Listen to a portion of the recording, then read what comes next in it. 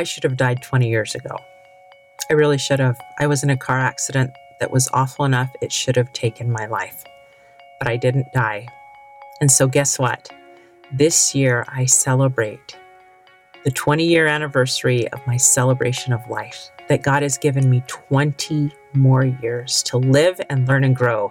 And I'm going to share with you some of the lessons I've learned in these last 20 years that have helped me grow and become a better person. Stay tuned. Welcome to Stories of Hope in Hard Times, the show that explores how people endure and even thrive in difficult times, all with God's help. I'm your host, Tamara K. Anderson. Join me on a journey to find inspiring stories of hope and wisdom learned in life's hardest moments. Welcome to another episode of Tamara's Takeaways on the Stories of Hope in Hard Times podcast. I'm your host, Tamara K. Anderson, and today I want you to join with me in a celebration of life. And the reason for that is because tomorrow, on February 11th, 2021, I celebrate a 20-year anniversary of the day I should have died.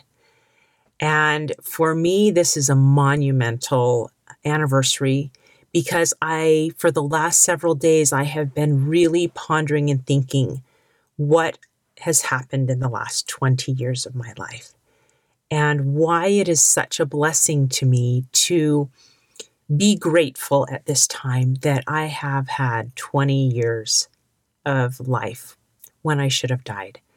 So back in 2001, my husband and I were involved in a really bad car accident, and I've talked about that on this podcast before. And I was hospitalized for the next 10 days with punctured lung, blood pooling around my liver. They were worried about my heart. I really should have died because we hit a parked car going 70 miles an hour down a freeway in California. And long story, but I'm really, really thankful that our lives were spared. And what followed was a long time of physical recovery. I had a collarbone that was a compound break. That means that the bones didn't heal straight. They were kind of offset, and they didn't want to put those together with a surgery because they didn't want to damage my lung, which was already having a really hard time reinflating. And so I spent a lot of time in the hospital pondering and thinking, first of all, gratitude that I didn't die, but gratitude that Justin and I didn't leave our two boys orphans that day. And so I've just been reflecting back on the blessings of the last 20 years. They haven't been without hardship.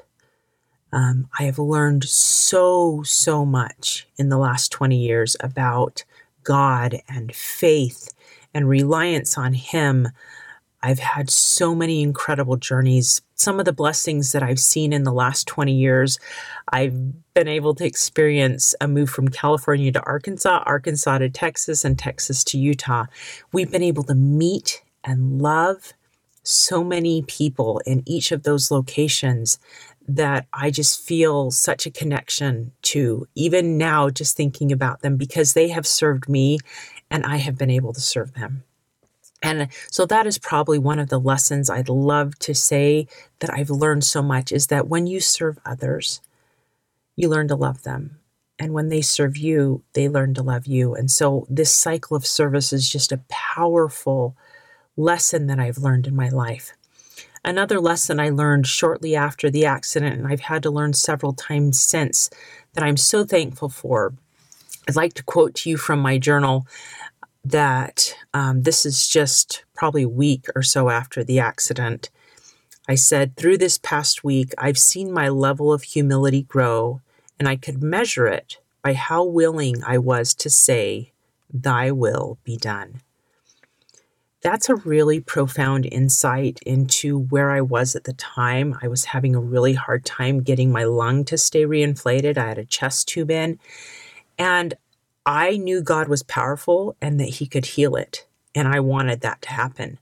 But me demanding it being really prideful and telling God, you've got to heal my lung, wasn't the right approach. And so finally, I realized that I had to kind of humble myself and be able to say, God, thy will be done. And that signified that I was a little more humble and willing to bow to his will, which is so, so hard, especially when you're dealing with a physical condition that could take your life, like I was at that time. If my lung didn't stay reinflated, they were going to have to do surgery and open my chest up and try to fix my lung. And I didn't want to have that happen. But I finally realized that God was in control, and it was ultimately up to him. Whether that surgery happened or not, or if I lived or died, it was all in his hands. And sometimes that's really hard to do. I know I learned the lesson again when Nathan was diagnosed with autism, that I knew God could heal him, and I really, really wanted that to happen.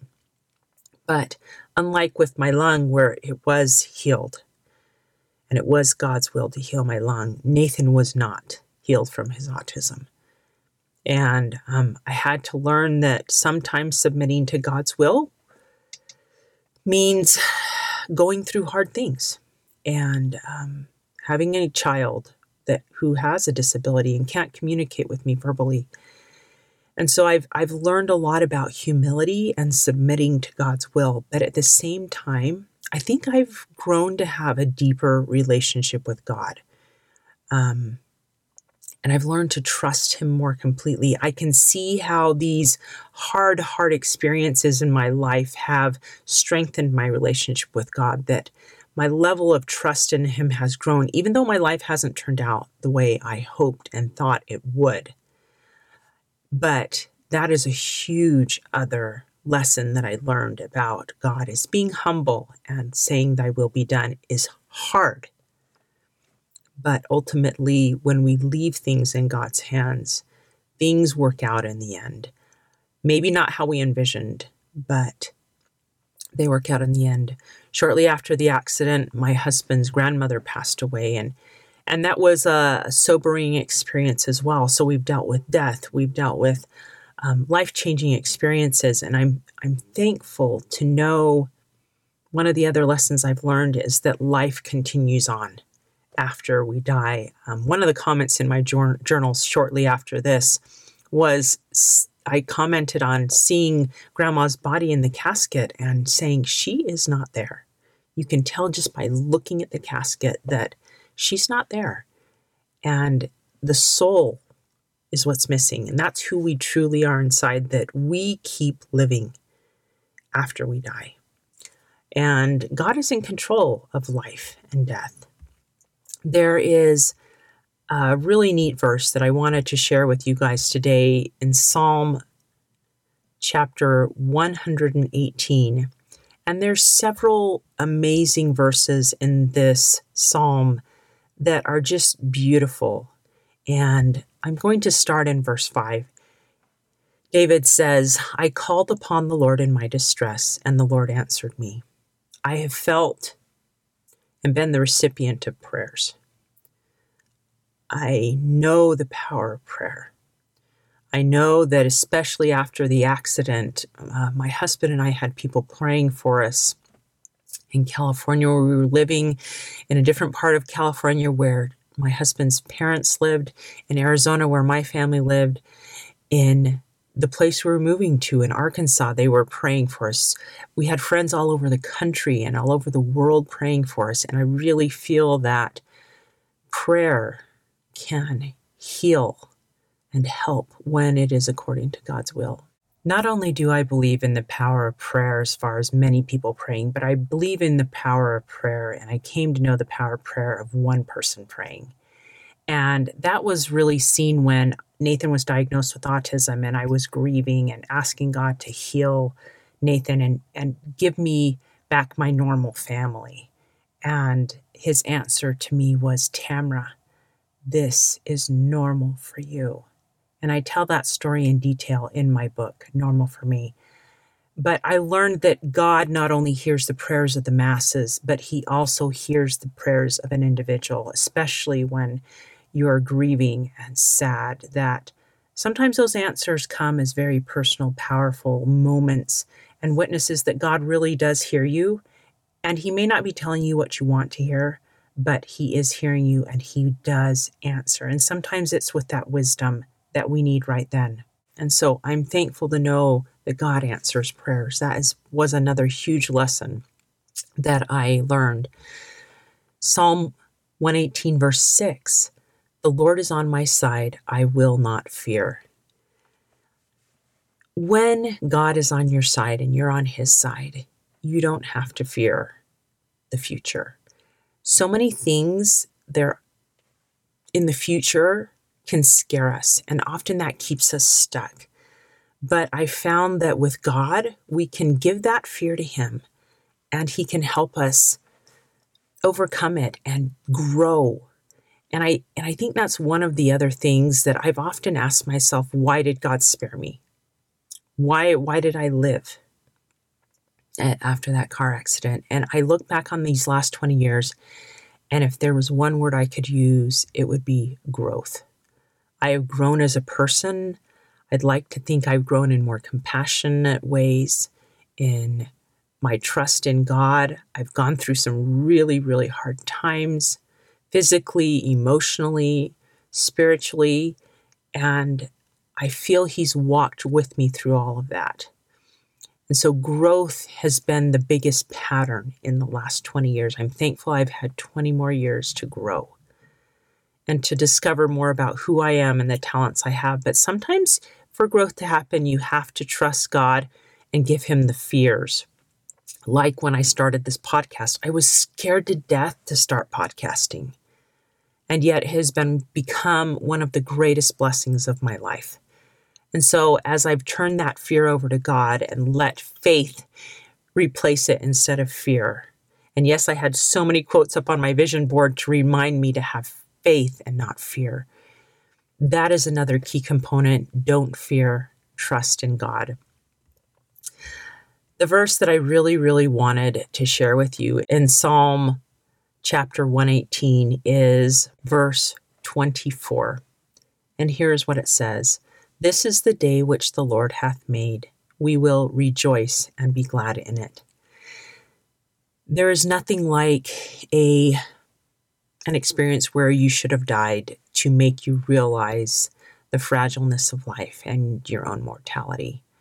Here we are in the midst of a pandemic, and so many people are facing that fear that if they get it, they could die. And so the one thought that just resounds over and over in my mind is that each day is a gift. Like it said, this is the day which the Lord hath made. We will rejoice and be glad in it. So my question that I want to pose to you today is, are you rejoicing in the days God gives you? Are you finding joy in them? And if you're not, can you change that perspective? I found that in the hardest moments of my life, on the days that have been the most dark, the most dreary, there have been blessings that I could still see and notice.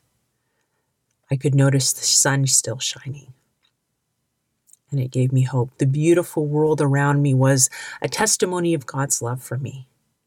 And so perhaps that is where this last verse that I wanted to share with you comes into play. Verses 28 and 29, Thou art my God, I will praise thee. Thou art my God, I will exalt thee. O give thanks unto the Lord, for he is good, for his mercy endureth forever. So that is the key, praise and thanks. When we can turn our mental attitude from a woe is me, here's all the things that are wrong, to just switching and counting our blessings instead of everything that's wrong. Sure, you can write in a journal about things that are going wrong. I think it's important that we record life as it happens. But don't forget to give equal weight to the joys, to the things that you can be thankful for, because that can help turn your mourning into joy, your sadness into praise. And so that is my message to you today. Join with me this week in a celebration of life.